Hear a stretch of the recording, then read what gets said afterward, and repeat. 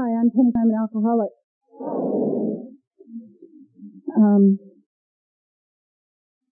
I walked into my first meeting of Alcoholics Anonymous on Sunday, October 9th, 1977 in Honolulu, Hawaii. And since that time, I have neither used nor abused alcohol or any other substance that allows me to take a trip without leaving my chair. And last October, I celebrated 20 years of continuous sobriety in the program of Alcoholics Anonymous.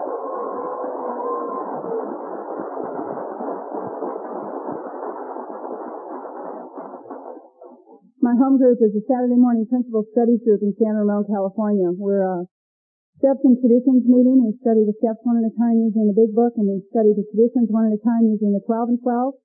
We have 40 chairs in our room, and when we study the steps, all of those chairs are filled. And when we study the traditions, all of those chairs are filled, and we have people sitting on the floor to share about the traditions of Alcoholics Anonymous. And I believe that happens in my home group because we talk about how they apply to us before we can apply them to the group. It's an incredible meeting. It meets on Saturday mornings at 8:15. And if any of you are ever out in California in the San Francisco Bay Area, please look us up. We'd love to have you. Please don't all come at once. We do have a meeting about this size once a month, but not my home group. I have a sponsor. My sponsor is Peg M. of Bellevue, Nebraska. I believe that Peg has spoken here. And Peg has been my sponsor for a couple years now. And what I love about her is that she's more active in the program of Alcoholics Anonymous than I am, and that she's louder than my head. And I just spoke with her this afternoon, and she sends her greetings to you. The four things that I just told you are the four most important things that I need to hear this evening. That I'm an alcoholic and that I know that. That I have a sobriety date and that I know what it is. That I have a home group and I know what it is. And that I have a sponsor and I know who she is and I talk to her on a regular basis. And one of my sister sponsees is here this evening, and it's great to have you here. Thank you so much for being here. I want to thank Katie for calling and inviting me to be here this weekend. This is just a beautiful area. I'm sure that you all must know just how gorgeous it is here. But it's such a treat to be here. It's my first trip to Nashville, and but I've always used y'all, and it's just nice to be someplace where other people use it and know what it means. You know, when I lived in Hawaii for a while, that's where I got sober, and when I said y'all in Hawaii, they weren't quite sure what I was talking about.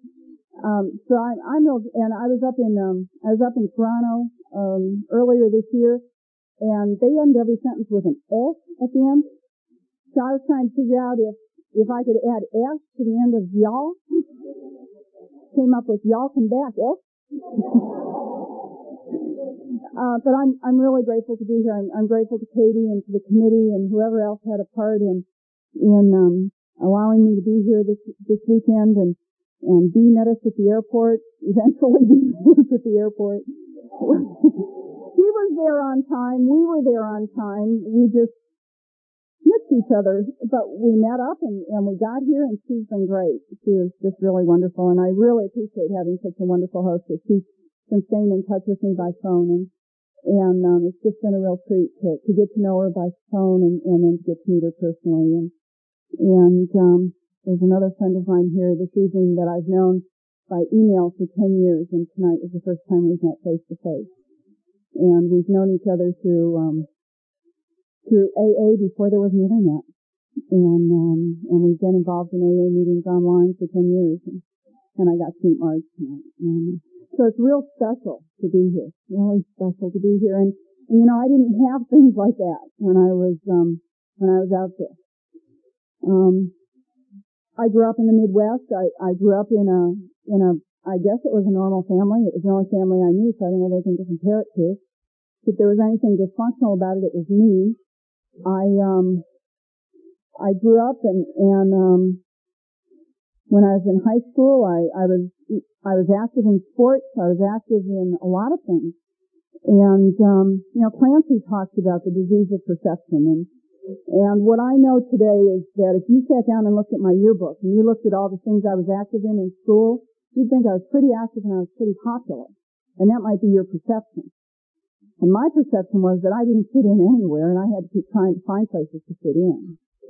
And I didn't fit in with those kids. I didn't fit in with, I tried the literary magazine, and I tried the school paper, and I tried the yearbook, and I tried the volleyball team and the basketball team and the two swim teams, and I didn't fit into any of those places. And so what I did was I isolated. And I turned inside, and I hid out a lot. Because I knew that if you got to know what I was really like, you wouldn't like me. And that's what I brought to the disease of alcoholism. I graduated from high school, went to my senior prom, and got engaged at my senior prom. Broke the engagement 5 times in the next year. Maybe should have told me something. When he gave me the ring back the last time, he said that if I gave him the ring back one more time, he was going to walk out of my life and I'd never see him again. And I was 18 years old, and I'm from this small town in the Midwest, and I couldn't be self-supporting for my own contributions. And I didn't know how to take care of myself. It was just lessons I'd never learned. I had no concept of how to exist in the world around me. And so I told him to set a date. We were married a month after my 19th birthday, and we went to New York on our honeymoon. And the drinking age in New York was 18. And so we got to New York, and we went to this nice cocktail lounge. It wasn't a bar, it was a cocktail lounge. Nice booth with red leather and dark and smoky and kind of smoky like it is in here. And I ordered a drink, and I have to tell you, I don't know what my first drink was. It was probably in a stem glass because I wanted to be able to hold it right and have the little pinky out. I'd always been a fan of the movies of the 30s and 40s. Carol Lombard and Betty Davis and Joan Crawford. And the way they looked when they drank in those movies. Remember how they looked in those movies? They held that drink, and they usually had a cigarette in their hand. They posed, you know. That's how I wanted to look. And I took a sip of that drink that night, and I felt like they looked. You know, it was magic. Now, the next morning when I'm puking my guts out in the toilet, I don't think I thought of Lee Remick or Piper Laurie in the days of Wine and Roses. But it was magic for me, and I tasted that magic for a long time. My husband and I came home from our honeymoon, and we worked together. We'd go to work, and we'd come home, and on the way home, we'd stop, and he'd pick up a 6-pack of beer. A little party store on the way home, and we'd go home, and he'd drink the beer, and we'd fight, and I'd cry, and he'd pass out. And when a 6-pack didn't work for him anymore, he went to 2 6-packs, and we'd come home, and he'd drink the beer, and we'd fight, and I'd cry, and he'd pass out. And when he got to 3 6-packs of beer, I knew my marriage wasn't working, and that I needed to do something to save my marriage, and that I could either have a baby, or I could drink with my husband. And I'm grateful that I did not choose to bring a child into what was to be the hell of my life. I chose alcohol, and I didn't like beer, but the only thing you could buy at this little party store was beer or wine. So I bought wine. And I come from the San Francisco Bay Area in California. And I live there now, and there's some beautiful vineyards. I work out in the Livermore Valley, and there's some beautiful wineries and wonderful vineyards in our area. I'm told they're wonderful vineyards. And we're not far from the Napa Valley where there's some very nice wines. And I would love to stand here and tell you that I drank those very nice fine wines. I drank Ripple. Ripple ain't never seen a grape. I know that my friend Claire S. spoke here not too long ago, and Claire is, I love Claire, and I love that she describes herself as a winette. You know, Claire drank Ripple. And she got sober just a few years before I did. And I have a friend, Carol, up in Portland, Oregon, and she drank Ripple, and she got sober just a couple years before I did. And I drank Ripple, and then I got sober, and then Ripple went out of business. Coincidence? We think not. I didn't particularly like Ripple, but, you know, Ripple took me where I needed to go. And Ripple used to come in different flavors. Now, it didn't come in flavors like Zinfandel and Chardonnay. It came in like raspberry raz or plum passion and strawberry something or other. And I would buy a bottle. Each flavor had a different colored label. and I would buy a bottle of each different color label, and I would go home, and I'd open them up, and I'd pour them into this big tub I had, and I'd mix them together, and then I'd pour them back in the bottle, and I had my own private label Rainbow Ripple.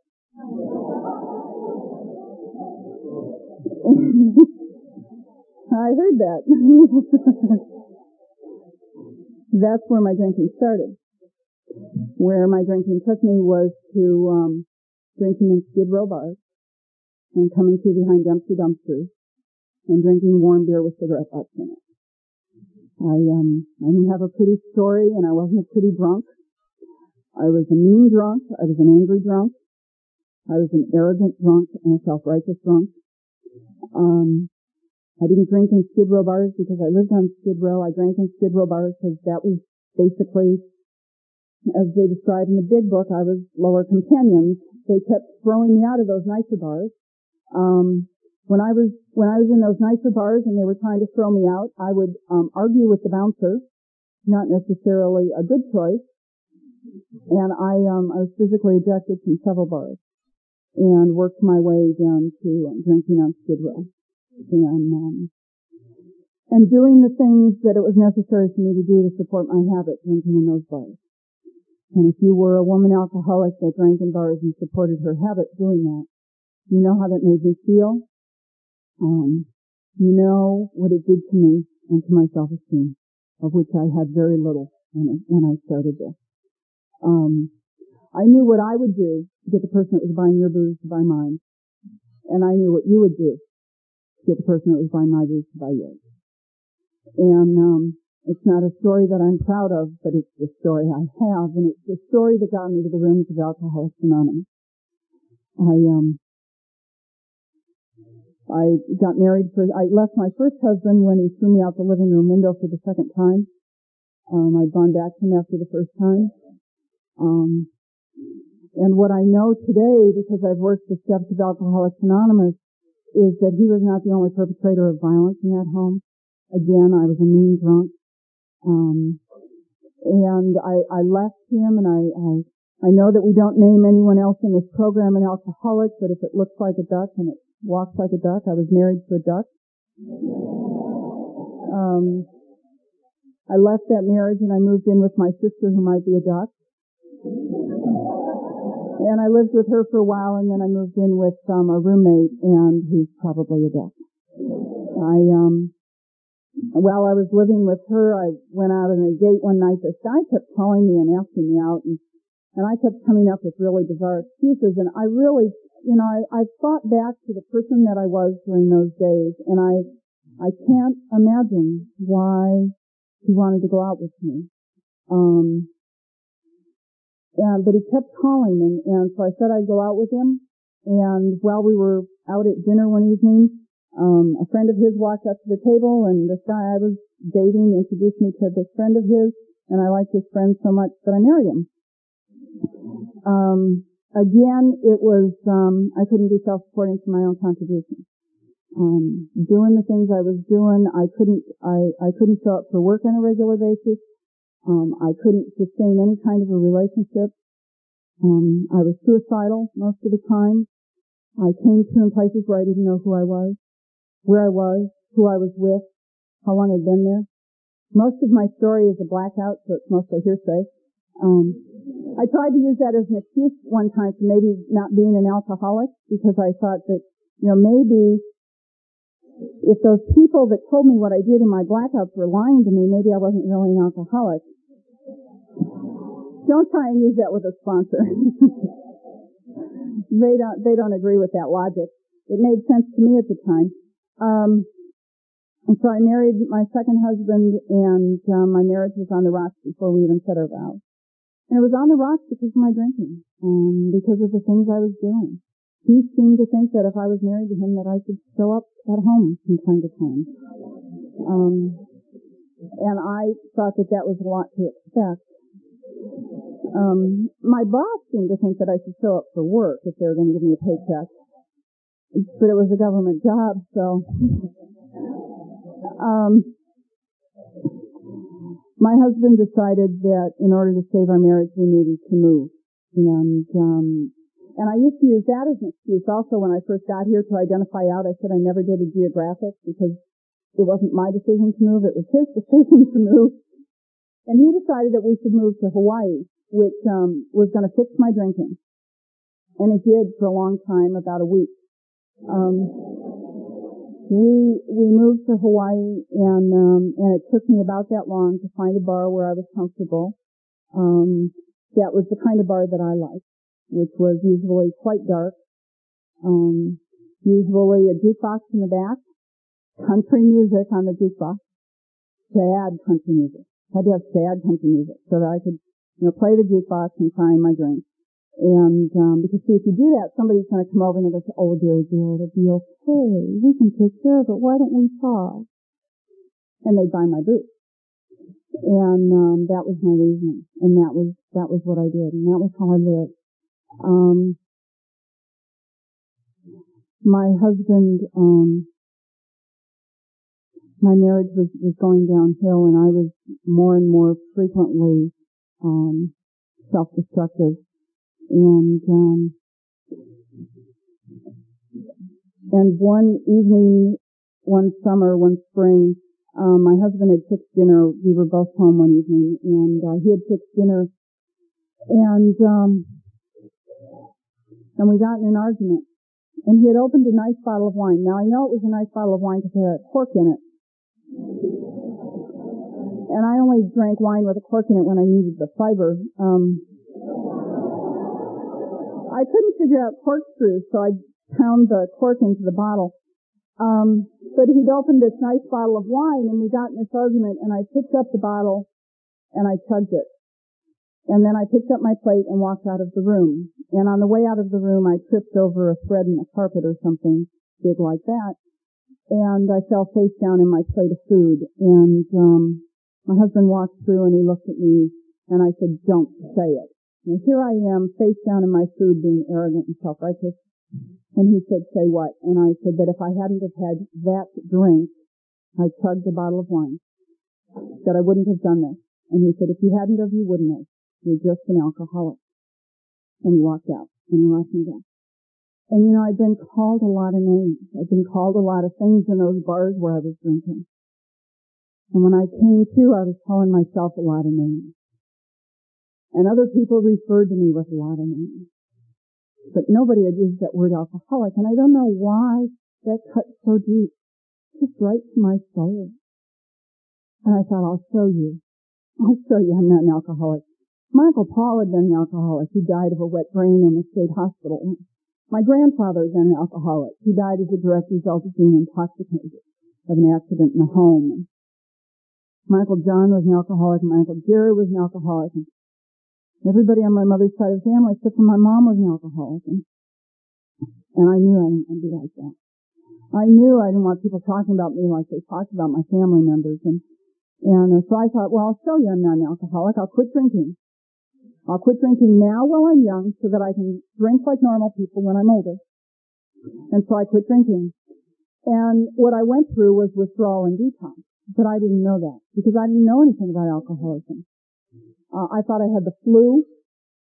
I was real sick for about a week, and I came out of it. And then what happened was I found I couldn't deal with reality because I didn't have that buffer. Alcohol had allowed me to survive in the world around me. It had allowed me to interact with the world. It had allowed me to stay alive. It had been what allowed me to survive, and I didn't know that until alcohol was out of me. And I didn't know that even then. I thought what was happening was that I was having a nervous breakdown. And I thought if I have a nervous breakdown, I have to have a good psychiatrist. Because if I don't have a good psychiatrist, they'll send me to a state hospital. And I'd worked in state hospitals. My Uncle Paul had died in a state hospital. I knew I didn't want to go there. But if I had a good psychiatrist, I could go to a private hospital where I could maybe just rest. Just rest. That's what I need. I just needed to rest. Maybe work on some moccasins. An ashtray or two.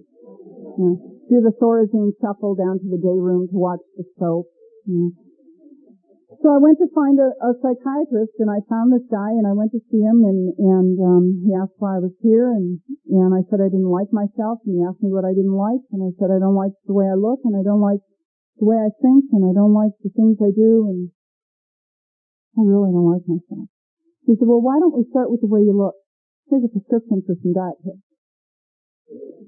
And I left his office that afternoon, and I walked across the street to Long's Drugs, and I went in and I asked to speak to the pharmacist. And I explained to the pharmacist that there was a family emergency on the mainland, and could I maybe have all of my refills to take with me, because it's really hard to get refills on the mainland when the prescription's from Hawaii. And I left Long's Drugs that afternoon with a little white bag full of little brown bottles full of little white pills with little white crosses on them.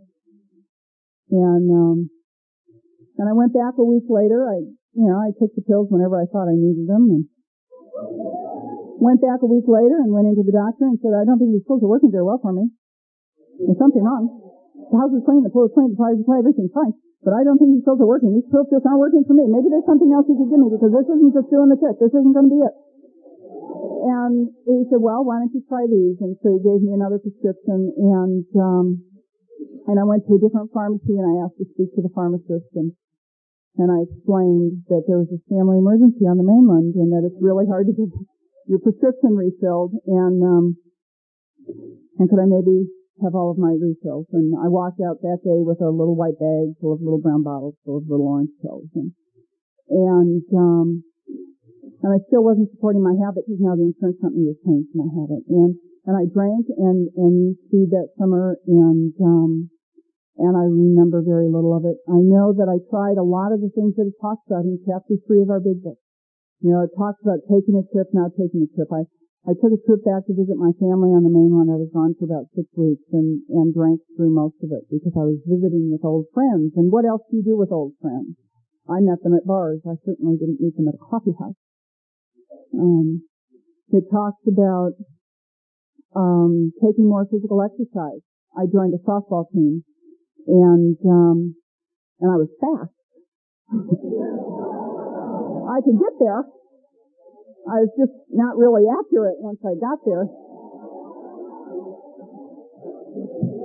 The softball team was part of a scuba club I belonged to, and scuba diving was really interesting on speed too. I mean, what was the most amazing was when you watched coral grow.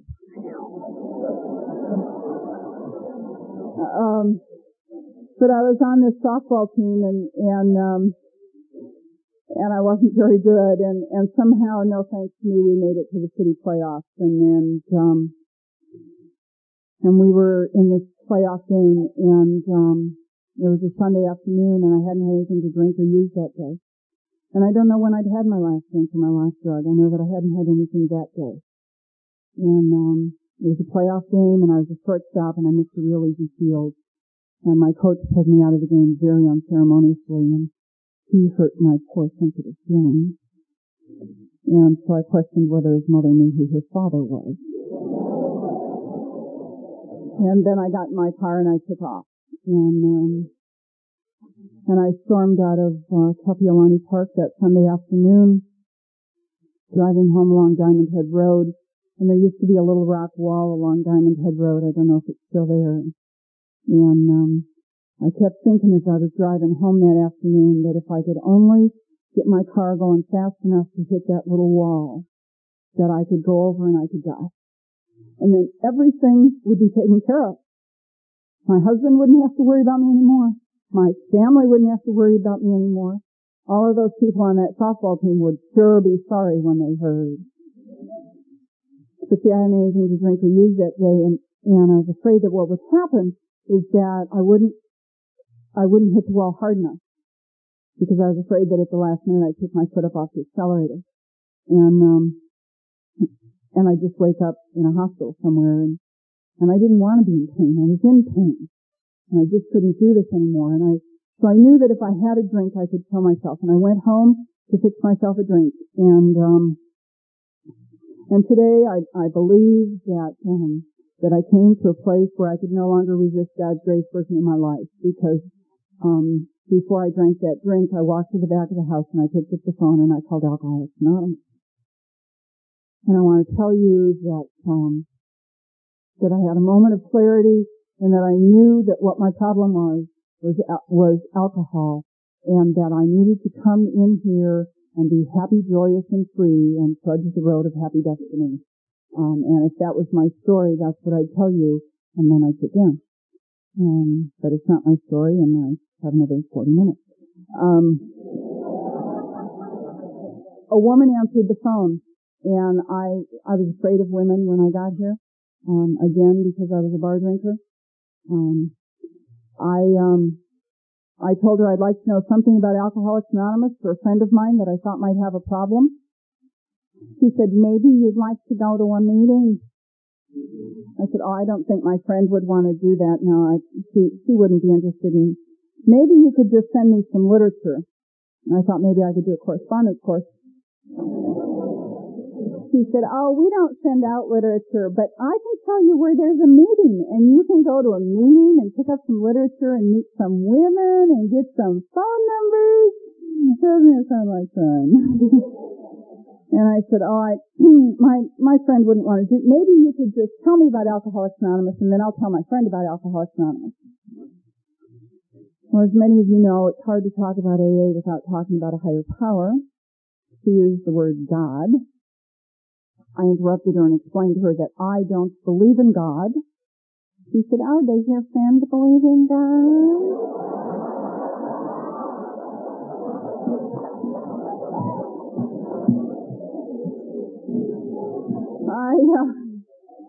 I let her tell me where there was a meeting, but I knew I wasn't going to go. And I have no idea how I wound up there. I mean, I know that I got in the car and I drove, but I have no idea how I got to my first meeting of Alcoholics Anonymous. I just, it had to be, I had to be in God's hands, and I just know that today. And I got to my first meeting, and the woman on the phone had said, go up to the first woman you see and tell her you're a newcomer. And I walked up to this meeting at the Atkinson Y, and there's a lanai outside, and there were a bunch of people standing outside drinking coffee and smoking cigarettes and laughing and having a great time. None of them had big red A's on their foreheads or anything, you know. I didn't know, and I thought that was the party I should be at, but no, I have to go to an AA meeting. And so I walked into this room, and it was huge, you know. In my memory, it was like bigger than this room, and it was like very small. And there was no one in it, except in the very back where the coffee pots were. There was one person, a woman. So I walked over to her, and before I could say anything, I started crying. And she looked at me and she says, oh, you're a newcomer. And Blanche took me outside and introduced me to the women of Alcoholics Anonymous. And the women of Alcoholics Anonymous gave me their phone numbers. And some of the men gave me their phone numbers, and the women took them away from me.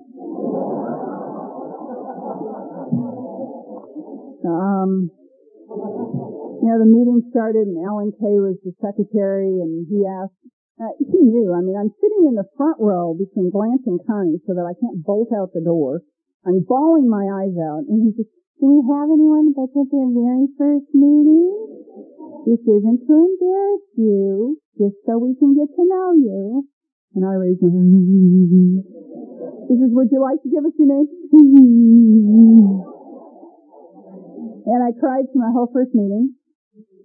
Then we stood up and held hands and said the Lord's Prayer, and I knew it was a cult. I knew that the next time I came, you were going to give me a tambourine and tell me which airport to report to. You know, I'd have to sign over my worldly possessions and become a sunbeam for Jesus or something. I don't know.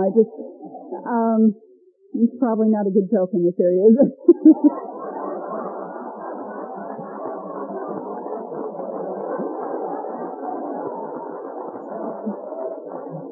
My higher power has a wonderful sense of humor. I hope yours does too. I left that meeting that night, and I went home, and I didn't come back for a week. I thought I'd join Sunday night AA, and I didn't drink that week. And I don't know how I didn't drink and I didn't use. You know, I was talking with some friends recently, and we were talking about what got us to our first meeting of Alcoholics Anonymous. And what I know today is I kind of understand how I got to my first meeting of Alcoholics Anonymous. what's really the miracle for me and the question for me is why I came back to my second meeting of Alcoholics Anonymous. I'd seen you, and I knew that you had laughter in your eyes, but I hadn't heard a lot, and I hadn't heard an answer. I mean, if you sit and you listen in some of our discussion meetings, you have to know that the newcomer is sitting there thinking, what does this have to do with not drinking whiskey? What does this have to do with the fact that my husband is having an affair with another woman, is going to leave me, I'm going to be homeless on the street? What do these people talking about gratitude have to do with me not drinking to save my life and change my life? And I don't know how I didn't drink in that next week, except that God did it. I just know today that I had a higher power that loved me. When I came to Alcoholics Anonymous, it's not that I didn't believe in God, it's that I was hiding from God. I had been hiding from God for a long time when I got here. I had stood on the steps of a church drunk one Sunday morning, and I had sworn at God, and I had told him to get out of my life because he had done it to me. And what I know today, through the steps in the program of Alcoholics Anonymous, is that God was there with me all the time, and that's the only reason that I was allowed to walk in here in October of 76. But I didn't know that then. All of that stuff that I know today is because I've worked the steps and done the program, because I've done what you've told me to do. And so I left that meeting that Sunday night, and I came back a week later, and I didn't drink, and I didn't use in that week, and I walked into the room, and one person in the room, the coffee maker, blanched, and I walked over to her, and she said, Penny, how are you doing? How many meetings did you go to this week? And I said, well, I was here on Sunday night. And she says, yeah, but during the week, how many meetings did you go to during the week? I was here on Sunday night. And she walked over to the literature rack, and she got a meeting schedule, and she marked some things on it, and took me outside, and she took me over to Renee. And she said to Renee, I've marked the meetings where I'm going to meet Penny this week. Did you mark the meetings where you'll meet Penny? And Renee marked some things, and then she took me over to Connie C. And she said, Blanche and I have marked the meetings where we'll meet Penny this week, where you mark the meetings where you'll meet Penny. And I went to meetings of Alcoholics Anonymous because I thought it would be rude not to show up.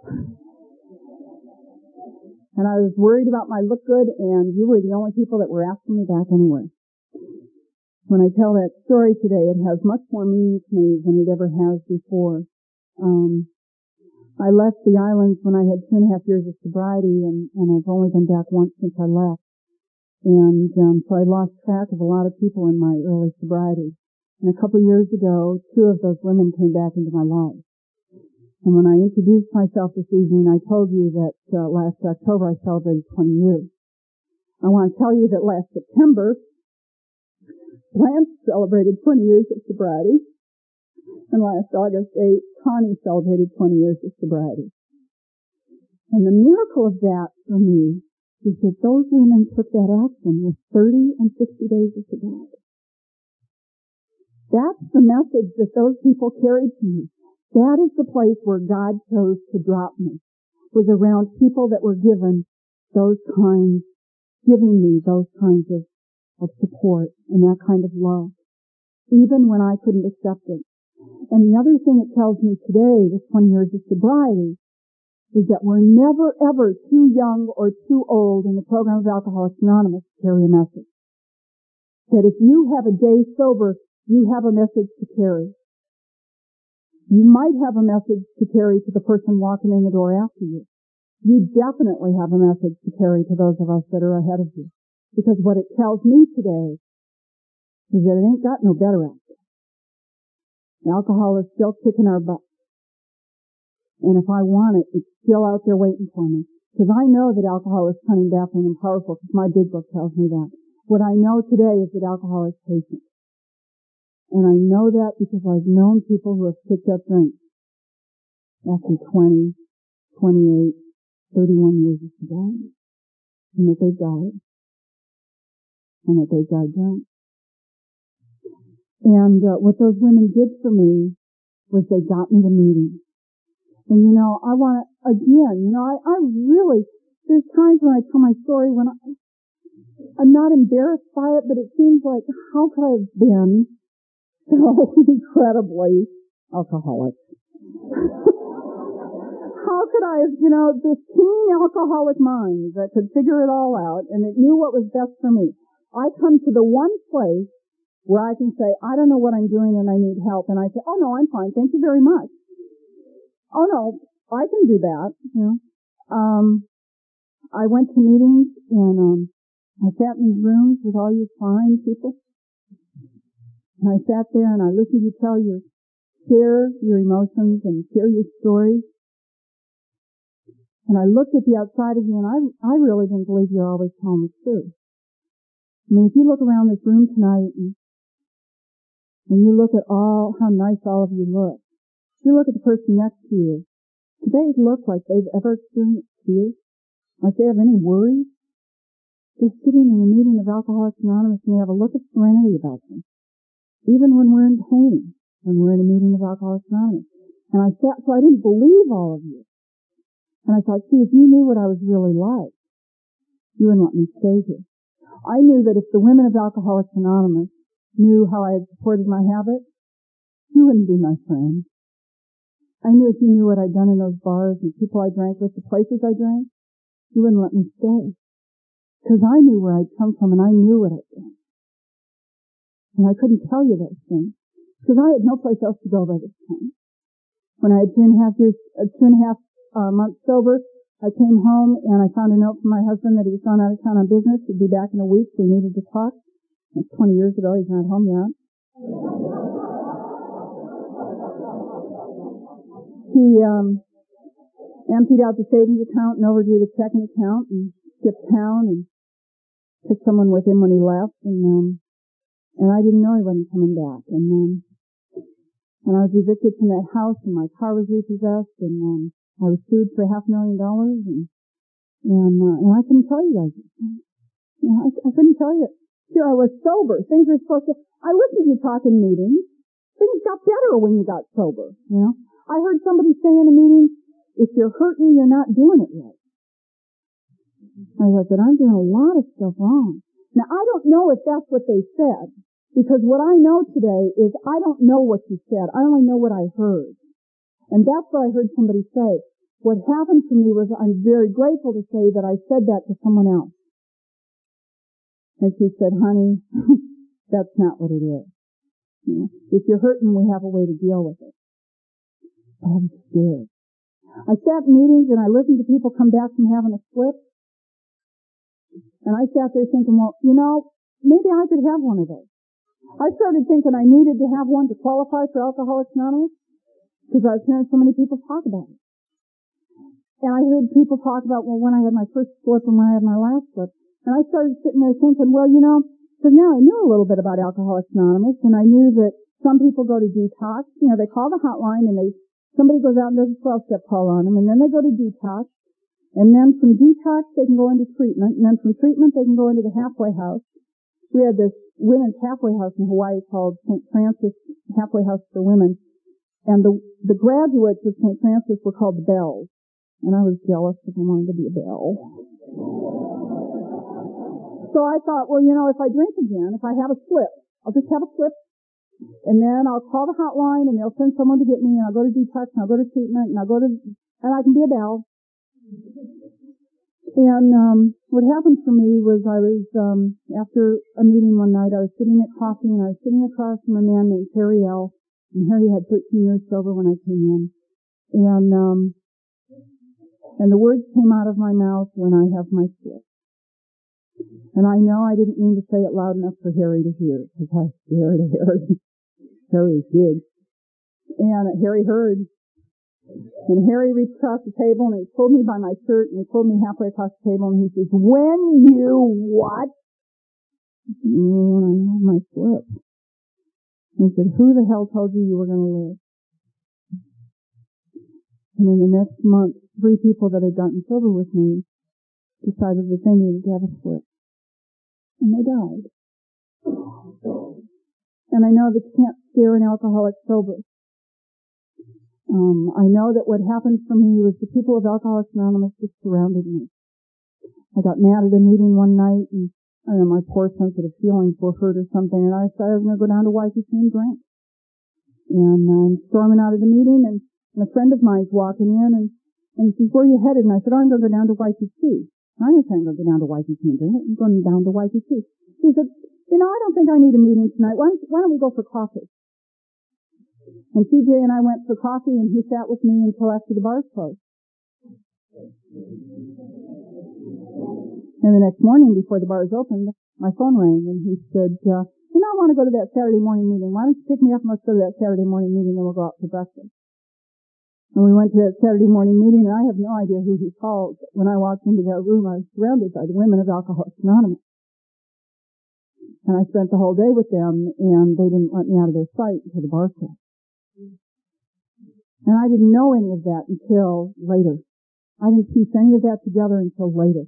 But how I was surrounded, how angry I was, how I tried every way I could to do this deal wrong. And people and God just surrounded me and kept me in the middle of Alcoholics Anonymous. I haven't talked about a sponsor yet, have I? I had a sponsor. I got her as a service commitment. You like that? She was dying of a blood disease, and these people that were visiting her in the hospital were being transferred back to the mainland, so they needed someone to visit her and to read to her, and so they assigned her to me, and I thought she'd be a perfect sponsor because she was in a coma.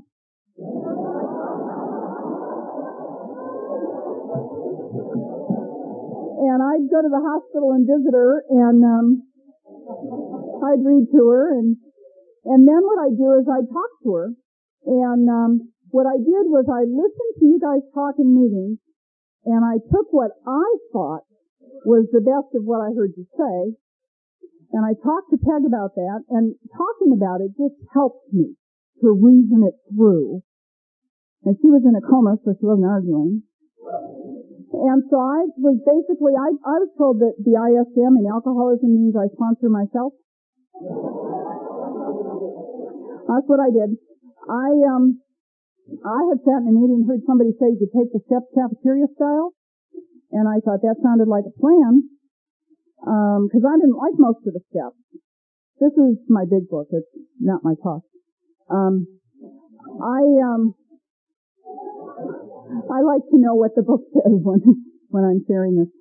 I didn't like most of the steps of Alcoholics Anonymous. I really, I obviously was still pretty sick because I didn't think I was powerless or that my life was unmanageable. I really just thought I was here for a short time to do something about my drinking.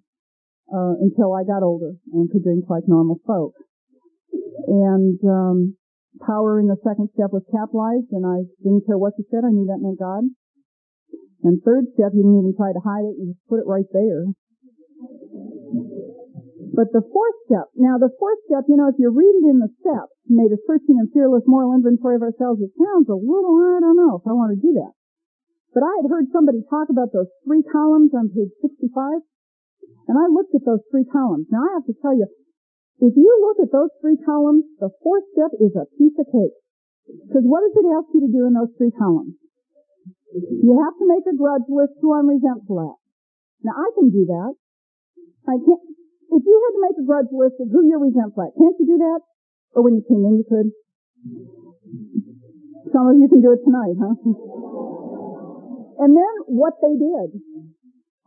I can tell you what every person on my grudge list did to me. And then what it affects. I have no problem coming up with what you did to me, how it affects me, and how you done me wrong. I mean, I could do that. Well, if you're doing the steps sponsoring yourself or with a sponsor in a coma, you're probably not going to turn the page. And if you don't turn the page, you don't see this sentence in the first paragraph on page 66. Second line, page 66. To conclude that others were wronged was as far as most of us ever got. That's how far I got. Then I took a trip, went home to visit my family and share the wonderful news that I'm a sober member of Alcoholics Anonymous. And I went to a meeting while I was there. And went up to him and asked him if he'd hear my 5th step. And he said, oh, sure, why don't we go to my place?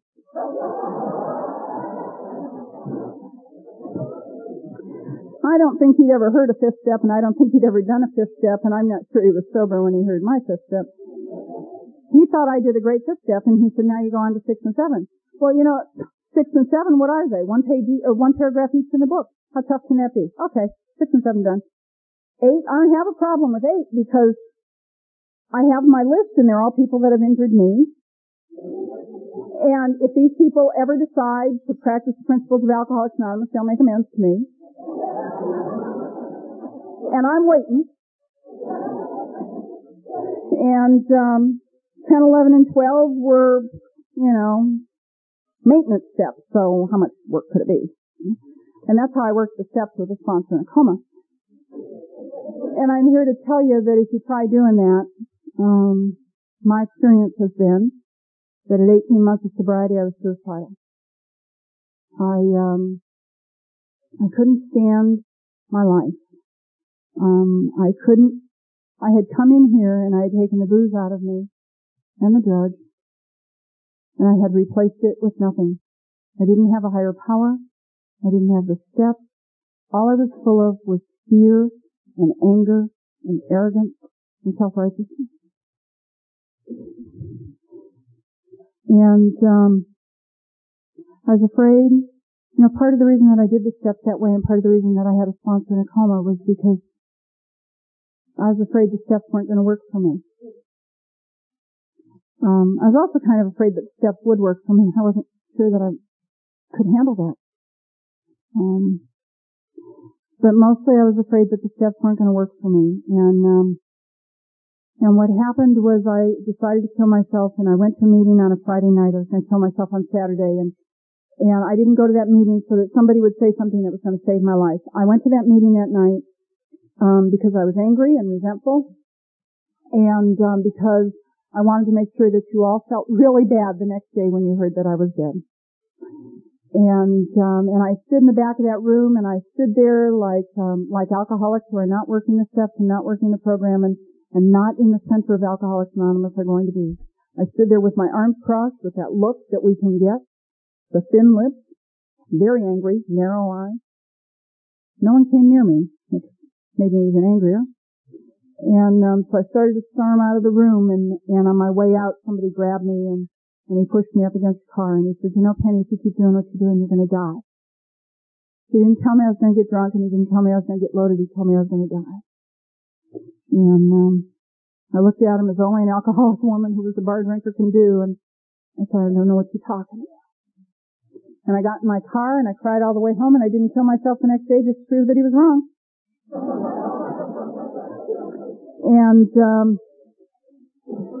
And shortly after that, God put a woman in my life from Southern California. Her name was Kay, and Kay believes that recovery from the disease of alcoholism comes through the 12 steps as they're outlined in our big book. And I didn't know that when Kay moved into my home for a short period of time. I thought Kay was a whole new audience for everything that had happened to me, and so I started sharing with her my terrible tale of woe. And I paused to take a breath, and Kay looked at me and she said, Penny, that's interesting information. Problem is you're an alcoholic and you haven't worked the steps. And it was clear that she didn't really understand what had happened to me. So I told her more of my story. And when I paused to take a breath, Kay said, Penny, that's interesting information. Problem is you're an alcoholic and you haven't worked the steps. Obviously, this woman is not listening because I have a lot of problems. And so I started to tell her more, and no matter what I said, Kay's response was, Penny, that's interesting information, but you are an alcoholic and you have not worked the steps. So I worked the steps to prove they wouldn't work for me. And what I know today is that the steps don't know who's working them, the steps just work. And the steps don't know how many times I've worked them before, the steps just work. And the steps don't know why I'm working them. The steps just work. The steps of Alcoholics Anonymous work. Now, before Kay left to come back to the mainland, she strongly recommended that I find a sponsor that was active in going to meetings. I don't know why she felt that way. but she helped me find one. I think she didn't trust me. And the woman that became my sponsor, believes that recovery from the disease of alcoholism comes about through working the 12 steps as they're outlined in our big book. And, that woman is still a part of my life today. I communicate with her by email. She lives in Las Vegas now, and we're in touch with each other fairly frequently. And what she did for me was she took me through the steps using the big book. And it's generally the way that I take my sponsees through the steps. She had me read up through chapter 3, and we talked about what I read. And then when we got to chapter 3, that's when we did the first step. And she said that she uses chapter 3 for the first step because it says in that second paragraph that we learned that we had to fully concede to our innermost selves that we were alcoholics. This is the first step in recovery. And we used chapter 3 for that first step, and she helped me to look at my powerlessness and the unmanageability. And then we used chapter 4 for my second step. And she talked to me about my higher power, and again, that disease of perception. You know, my brother and I went to the same school growing up. We went to the same church growing up. We went to the same catechism. We were taught by the same nuns. We had the same pastor. And I heard about a punishing God, and my brother didn't. My brother has a great relationship with his higher power. He has never had to go through what I have had to go through to get back to having a relationship with God. And so what I know today is that it wasn't about God, it was about me. And that when we read that chapter 4, that she helped me to get through some of that. But even at that, I was still so afraid that if God knew what I had done, that he would not like me. And when we got to the third step prayer, when I did that third step prayer, I did it to a borrowed God. She let me use her God. I didn't even have a God the first time I did the third step prayer. And I did the steps, the first time I went through the steps, I did them with that borrowed God. And he's a great God. If you're in here and you're struggling with a relationship with a higher power, my God would love to help you. If you're hiding from God, I just want to tell you that AA is not necessarily a good place to hide. He shows up at every meeting I've been to. We got to the fourth step, and one of the things that she did with me was she showed me in the fourth step. Well, she showed me that line on page 66 that can conclude where others were wrong, was as far as most of us ever got. She showed me that there was a fourth column. But what she also showed me was that in 5 different places in the fourth step it talks about prayer. That it tells us to pray. In 2 places it says it outright, and in the 3 other places it says we ask God, and that where it says we ask God, that's prayer. And again, I did this the first time with a borrowed God. But what she did with me was she gave me that foundation that today I still use today with 20 years sober. That when I do a fourth step today, I still do it in partnership with my higher power. And the power that gives me to be able to be honest and look at myself and to be able to see my part in it. And also to know that it's just that I'm just not that good at being that bad. One of the things that I think is interesting when I study the big book is that there's one prayer in the resentment portion and one prayer in the fear portion and 3 prayers in the sex portion. It's just an observation, not judging, just reporting. And then we sat down and did the 5th step. And again, you know, there's my look good. And are people going to like me if they know what I'm really like? Are you really going to let me stay here? And I sat down and I did my 5th step with her, and she shared part of her 5th step with me.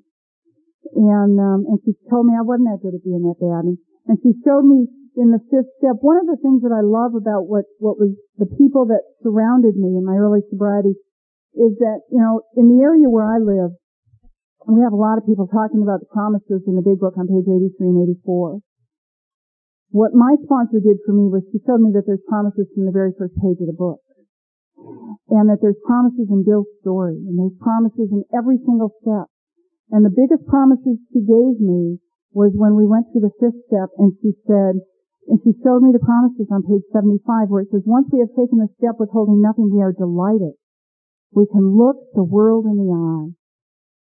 Now, I don't know about you, but when I walked into the rooms of Alcoholics Anonymous, I couldn't look the world in the eye. I looked at the tops of my shoes. When I wanted to be outgoing, I looked at the tops of your shoes. You know? I couldn't meet your eyes. And you know what? I get to stand up here this evening as a sober member of Alcoholics Anonymous, and I get to look around this room, and I can meet the eyes of anybody in this room. And I can do that because today I have a loving God that loves me exactly for who and what I am. And I know I'm not perfect, and I know that I haven't done the program perfectly, and I know that I don't live life perfectly. But today what I have is I have these steps to guide me. You know, it says in step 12 that we practice these principles in all our affairs. And we call them principles because they work every time. If they didn't work every time, we just call them good ideas. You know? And they work. And the steps don't know why I'm working. I did the 5th step and I got on to 6 and 7 and here I thought, how hard can they be? They're one paragraph each. And what I know today is that I mostly live on 6 and 7. And I mostly live there because of one word. Now. That's what 6 and 7 says. Oh, we are now ready. I am now willing. I pray that you now remove. Not yesterday and not tomorrow. I have to do it right now. We got up at 4 o'clock this morning to fly out here and B picked us up at the airport and we got here to the hotel and had the opportunity to chat with some friends and went up to our room and I got to call my sponsor and talk with her for a while and I got to tell you, since I got off the phone with my sponsor, I've been talking to God a lot. Right now. Right now. You know, and I've been turning it over. I really believe that if I stand up here and tell you I'm not nervous, that I'll lie about other things too. And I have to ask God to give me the words to carry His message, not my ego. Because I can start to believe my own press release. And if I do that, I'm in a lot of trouble. And I'm really grateful that today I get to be surrounded by wonderful people in the program of Alcoholics Anonymous. My sponsor celebrated 34 years last February, and she saved my life in the past year, and I know that. And Lana and I have both had some incredible. Every single one of my sister sponsorees has had wonderful, incredible experiences that I sponsor, and I get to do that today because today I get to live life. You know, I went on to 8, and she helped me to look at my 8-step list and helped me to see that where there were some that I thought were awful amends to have to make, that they weren't going to be that bad, and where I thought that there were no amends that were going to have to be made, that perhaps I had some amends owed.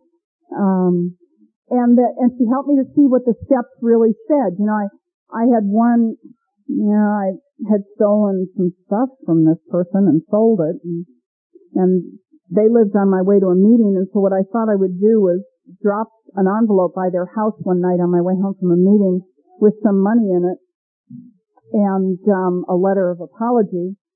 And she asked me to read what the 9th step said, and so I said, well, made direct amends to such people wherever possible. She says, now what does that say? I said, well, I have to make amends. I'm going to make amends. I'm going to drop by the envelope and the money and the letter. She said, read it again, and I read it again. She said, what's the second word? Correct. And she said, well, that means if they live down the street, you don't send them a letter. Face to face. Wherever possible. You don't do it by mail. You do it at their house. And I went to make amends to this person, and when she came to the door, she was screaming at me, and I told her that I was there to make amends. The other thing my sponsor wouldn't let me do was I couldn't say, I'm sorry. She said, we all knew what a sorry SOB I was. She said that I had to make amends, that means I have to make it right. I have to ask, what can I do to make the situation right? And then I couldn't use the excuse that I was drunk. Now, you know, even though she wouldn't let me say those words out loud, in my mind, with a lot of those amends, I was saying, yeah, but I was drunk. That's fine when you're a newcomer. When you got 20 years, it's just because I'm a jerk. And then we went on to 10, and she showed me that where 10 says when we were wrong assumes that I'm going to make mistakes and I'm going to be wrong. It doesn't say if, it says when. And what that gives me is that freedom to be a human being. And what the 10, 11, and 12 actually do for me today is the 10th, 11th, and 12th step are the steps that take me into the tradition.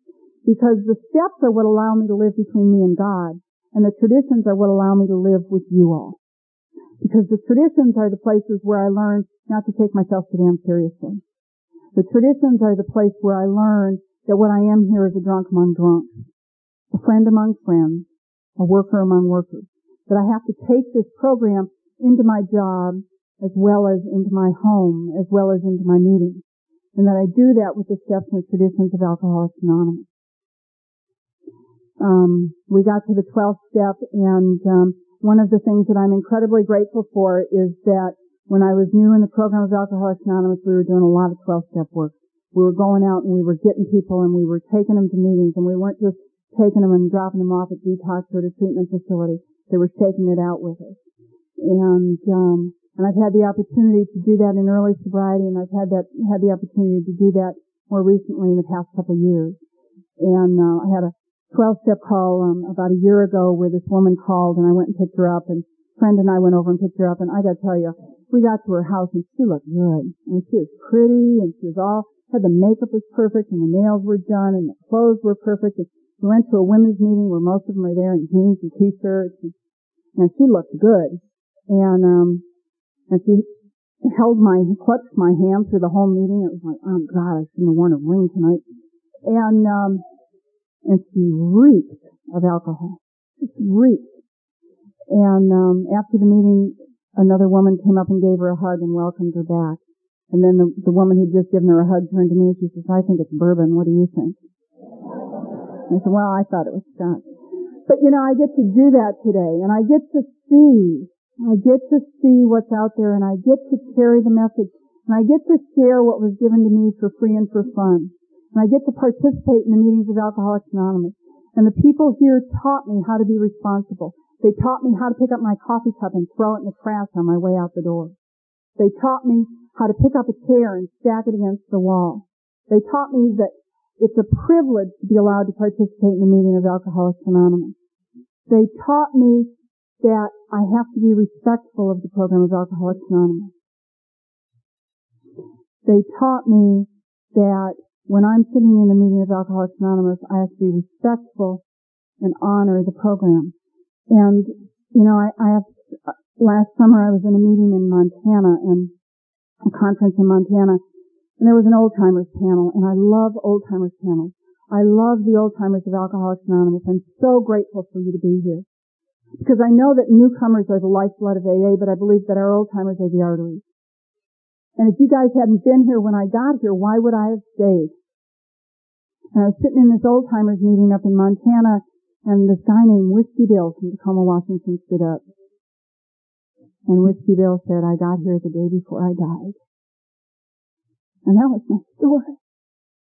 And I'm so grateful that when Bill said that, there wasn't somebody sitting next to me trying to tell me a story, or there wasn't somebody sitting behind me trying to tell someone else a story, or getting up to go get a cup of coffee. That I got to hear that.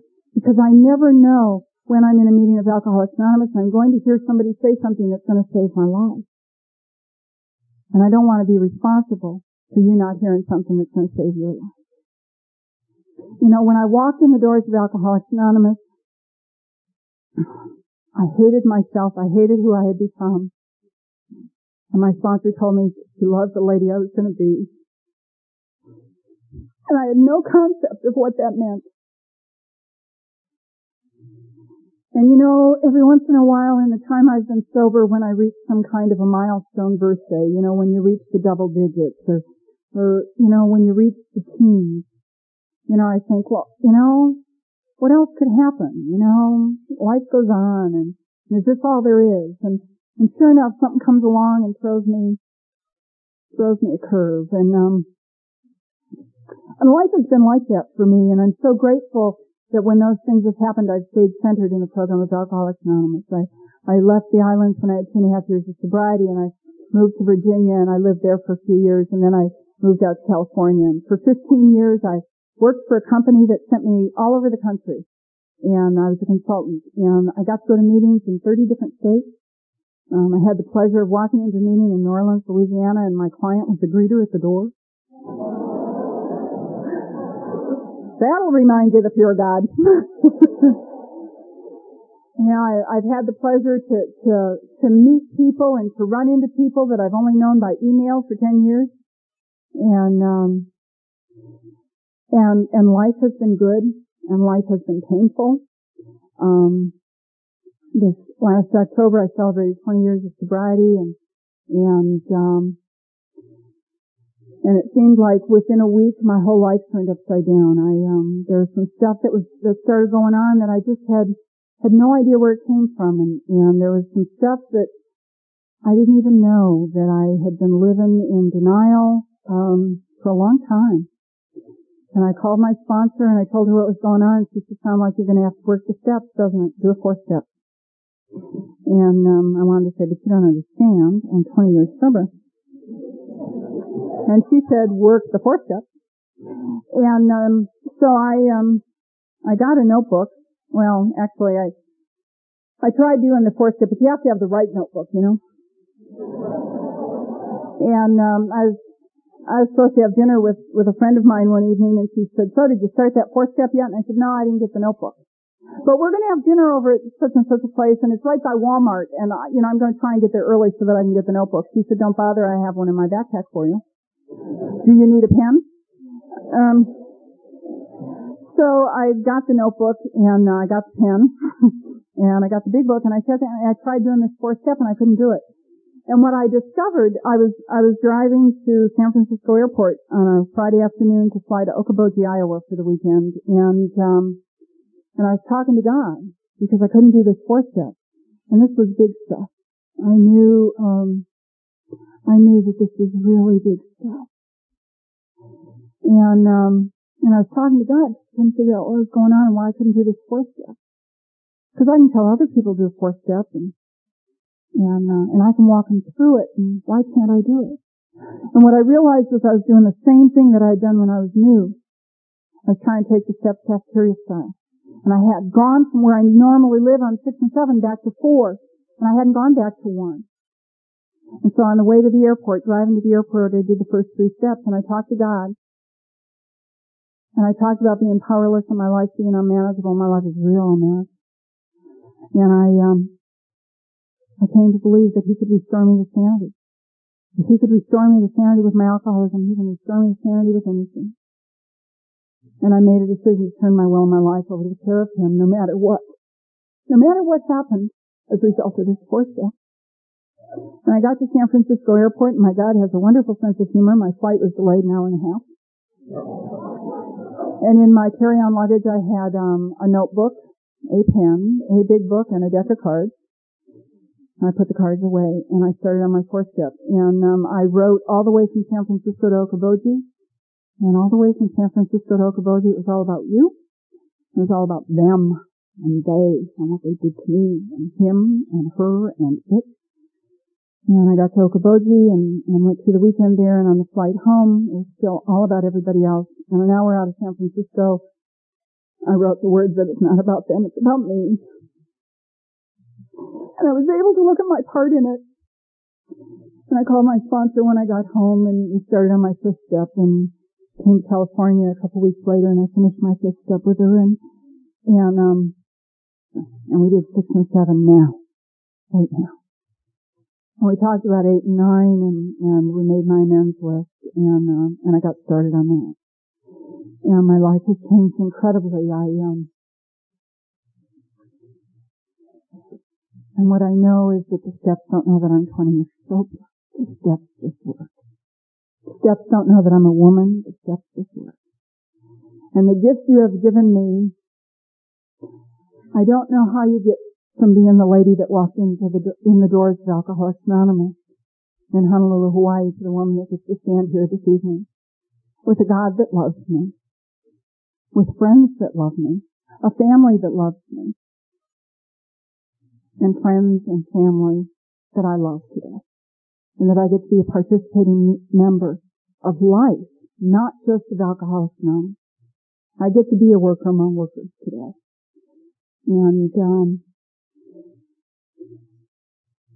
when I walked in the doors of Alcoholics Anonymous, I wanted to die. And, what you did was, you gave me a life worth living. And you did that through the 12 steps and the 12 traditions, and the big book, and sponsorship, and friendship, and love, and acceptance, and letting me know that I wasn't that good at being that bad. And today the steps are an integral part of my life, the traditions are an integral part of my life, and I get to participate in life. There's a story in the back of the book that I'd like to read the last part of. It's my favorite story, and I'm very grateful that it's going to remain in the 4th edition. It's called The Keys of the Kingdom. The last 20 years of my life have been rich and meaningful. I've had my share of problems, heartaches, and disappointments because that is life. But also I've known a great deal of joy and a peace that is the handmaiden of an inner freedom. I have a wealth of friends, and with my AA friends an unusual quality of fellowship. For to these people I am truly related, first through mutual pain and despair, and later through mutual objectives and newfound faith and hope. And as the years go by, working together, sharing our experiences with one another, and also sharing a mutual trust, understanding, and love, without strings, without obligation, we acquire relationships that are unique and priceless. There is no more aloneness with that awful ache so deep in the heart of every alcoholic that nothing before could ever reach it. That ache is gone and never need return again. Now there is a sense of belonging, of being wanted and needed and loved. In return for a bottle and a hangover, I've been given the keys of the kingdom. And that's what you people gave me. You gave me life and you gave me God. I have a wonderful relationship with my higher power today. I talk to him on a regular basis. I talk to him on the way to the airport, and I talk to him on the way home. I remember to say please, and I remember to say thank you today, because today I know who to thank. And today, I need to thank you, because you gave me. You gave me life, and you gave me God, and I can never repay you. Thank you.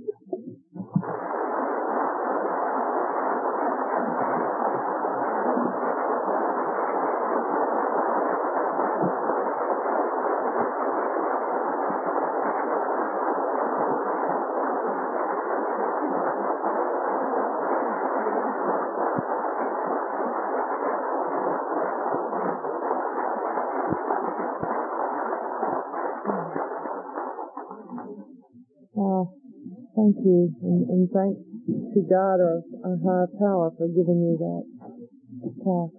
And we have a little present for you too. For you to take home.